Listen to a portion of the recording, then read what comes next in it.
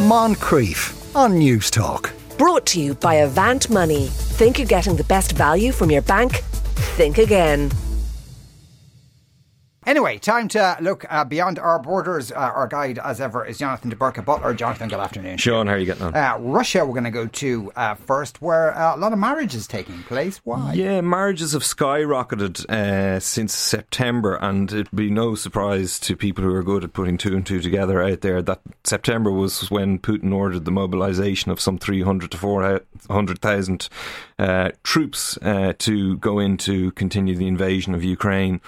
And so it was decided people who were maybe had children outside of wedlock or people who were just, putting the marriage on the long finger decided that they would tie the knot. And there was various different reasons for that, most of them being financial, to be honest with you, because legally married wives have more rights, as you can imagine. So, for example, one-time payments for families of mobilised soldiers range from between 50,000 to 150,000 rubles, which equates to about $815 to $2,500, right? So that's just for being moved out to the place. Wives are entitled to a payment of up to 7 million rubles, which is equivalent of about $115,000 if the husband is killed. So quite an incentive to get married should something happen in that regard. And then there's various other payments if you're wounded in combat and that kind of thing. Now, in order to facilitate these marriages, because there have been quite a few, they actually allowed soldiers who submitted their paperwork with their partners on the same day to get married on these bases where they were gathering to go off and fight in the war. And in some cases, if they didn't have those, they'd send them off to the local registrar on buses, and they would get them done and turned over in very quick time. So some of the numbers have been astronomical. Are there some certain parts of the country where it's been more acute, the increase in marriages? Yeah, well, right across the board, right? So there is apparently a data gathering site, MediaZona it's called, which looks at all of these things and looks at all these statistics. And if we look at one place in the south of the country, so it's quite close to Mongolia, in fact the majority of the people who live there are really more Mongolian than they would be Russian. There's a population there in Buryata, it's called, of about 1 million people, right? And before deployment, they were averaging 83 weddings per week. After the deployment, they've been averaging 600 weddings per week. Wow. So it's quite a significant increase. And I think most of it is probably driven by those financial compensations that are being awarded to people should the worst happen. That's extraordinary. Right, the United States we're going to go to next. Everyone there is voting today. And now this story kind of has vague parallels with things that have happened with people in Ireland too. But this is a woman from Kansas who was a member of Islamic State. She was, and she was quite high up in Islamic State. Her name was Alison Fluke Ekran. She was a 42-year-old teacher, she was, before she went off to Syria. And she became the leader of a group called Katiba Nusayba. Okay, this was a battalion of roughly 100 women and girls who were predominantly based in Raqqa, which, you know, people who followed the war will know it was a significant place. I think it was the HQ or the capital really of Islamic State for an awfully long time.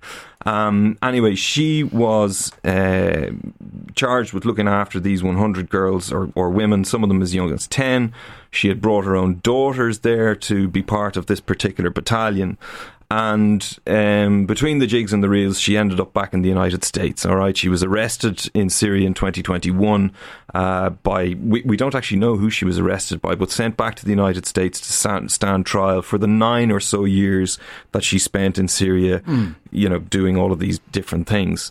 Now, as I said, while she was there, her own children were with her, and they have actually condemned her denounced her in court during this trial, and they actually asked the judge for the maximum sentence to be imposed on this woman, and she has got 20 years in prison she's going to spend for her part in this particular war, essentially. And what kinds of things were the kids saying about her? So they said that she would torture them, effectively. There was one incident that the daughter, whose name, I don't know if it's a real name here, but it's given as Layla in the court reports. She said that when she was 13, that she covered her face. The mother covered her face in a sort of delousing chemical, which burnt her face and made her come up in blisters. And then she tried to cover it up by washing off the chemical. But the daughter, in a strange reaction, said in court that I wanted to people see, she tried to stop her from washing off the chemical. And she said, I wanted people to see what kind of person she was. I wanted it to blind me. Now, that would indicate that she was under severe stress and strain for the whole time that she was there. And indeed, in some of the court testimony, other witnesses said that they saw the daughter actually carrying an AK-47 and being trained to do that. This was a woman who made her own daughter marry a man at the age of 13 and tried to defend it in court by saying that, well, she was almost 14 and it was her choice. So she was particularly evil, and 20 years mightn't be good enough for her, to be honest with you. Yeah, and even as I understand it, people within Islamic State thought she was on the outer edge of things. Yeah, well, the one quote says that she was off the charts in terms of her radicalisation. Yeah, gosh. Right, Australia we're going to go to now, and this is a story about a federal court orders the government to mediate with Indonesians.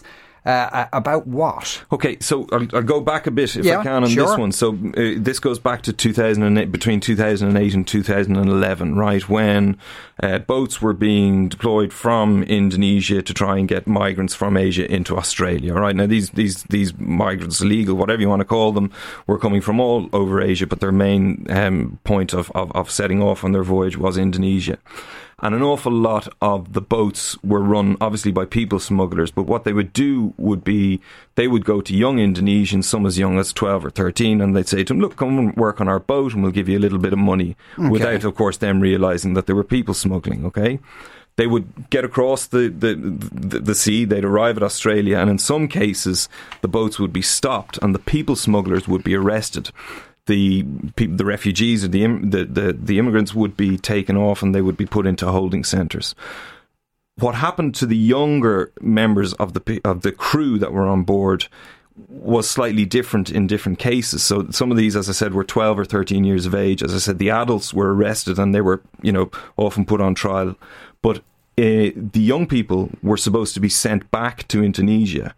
But in the case of some, they were kept because of an X-ray that was done. It's known as a wrist test. Okay, the authorities would take them, X-ray their hands, and look at the bones in the hands, and by that they would judge how old they were. So even if these kids said that they were 12 or 13, of course, and you couldn't necessarily prove it either way. Yeah, exactly. The authorities would say, no, you can't be. Look at your bones; they're developed like an adult. So what the authorities would do, even though they had a fair idea that this probably wasn't the case, is they'd make them 18 or 19, so they'd fall into the adult bracket and therefore could be prosecuted. And some of these people ended up in prison for 2 to 3 years. So 122 Indonesians are now taking a class action, or started 2 years ago, against the government of Australia, and they're looking for compensation.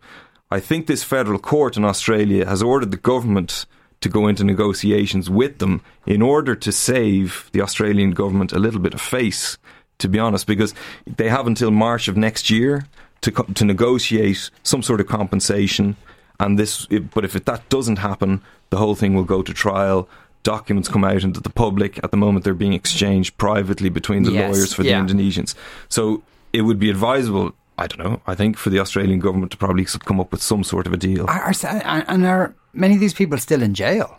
No, I don't think any of them are, actually. I think I think most of them were sent back after the time they served. In the main, it was 2 or 3 years. Right, okay. And some of them have come back, hired lawyers of their own, and had their convictions overturned. And it's because of that they're now taking this further, because the government admitted that something wrong was done here. Right, Ecuador we're going to go to next, where there's a curfew in place. What's been happening? Yeah, it's curfew in place. Ecuador, the last time we spoke about Ecuador was back in August of this year, and that was after a prison riot in which 15 people had died, okay? Now, this particular incident, or incidents, I should say, took place last Tuesday. There seems to have been a problem whereby the authorities in Ecuador decided that they were moving gang leaders from one prison that they controlled to another one. And the gang leaders were particularly happy about that. They said that they would take revenge on the government if this happened. And that's exactly what these gangs have done. last Tuesday, right? So there was 9 explosions, 5 police officers were killed, and 7 prison officers were taken hostage by inmates in 2 cities on the west coast of Ecuador. Okay, now the 7 prison officers were since released. They negotiated their release and they're fine. The 5 police officers were shot dead. Point blank range. Crikey. So the president has now imposed a curfew and declared a state of emergency, saying that these gangs have declared war on the country, and it's in a terrible state at the moment. And if you look back at Ecuador back in 2019, 2020, there was nothing like this going on. But the numbers of people that are getting involved now in drug gangs and in the drugs trade and in the tit for tat killings is astronomical, and it's becoming a real problem there. Is there any particular reason why the drugs trade has grown so much recently in Ecuador? Well, geographically, Ecuador is between Colombia and Peru. It has a big shipping fleet, apparently, of various different things. So it's a good place for. It's a new market, I suppose, through which to get the drugs into Europe and the United States. So that's one reason, and it appears that the gangs are vying for the attention, shall we say, of the Mexican drug cartels who are coming into the area. Remember, we spoke about the same in Colombia a couple of weeks ago. Same thing happening in Ecuador, and of course the violence is getting worse as a result. Right, Tunis we're going to go to next, where massive transport strike there. Yeah, finally, it's just one of these sort of simple stories, but I think if you look at what's happened in Tunisia in the last few years with President Kais Saied changing the constitution in the last couple of years, and they have gone from being the poster boy for the Arab Spring in 2011 to tipping back into dictatorship, really. Yeah. And an awful lot of that goes down to things like this. They can't afford to pay their employees in the public service, right? So the strike has happened in Tunis because, according to the trade union there, 8,300 employees have not yet received their salaries from October. They're 10 days late. So the bus drivers and the train drivers who look after the whole thing have decided we've had enough, and so we're gonna walk out, and it's causing chaos within the country. But I just think, as one of those everyday stories, okay, it's not a terrorist attack or a war. No, but it could well lead to something else. Exactly. It's one of those things that often leads to people like this, Kais Saied, coming to power. He's the guy that they voted in to sort these kind of problems out, but they still persist. Right, so what should we look out for over the next week or so? Yeah, there's a few interesting things happening. Obviously, the whole thing around the midterms today and tomorrow in the United States. But I thought there's an interesting story in Ankara where President Erdogan is meeting the Swedish Prime Minister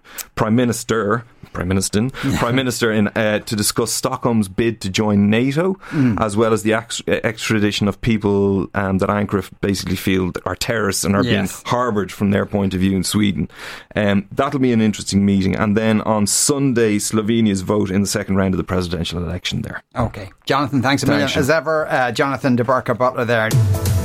Moncrief. Brought to you by Avant Money. Think you're getting the best value from your bank? Think again. Weekdays at 2 p.m. on News Talk.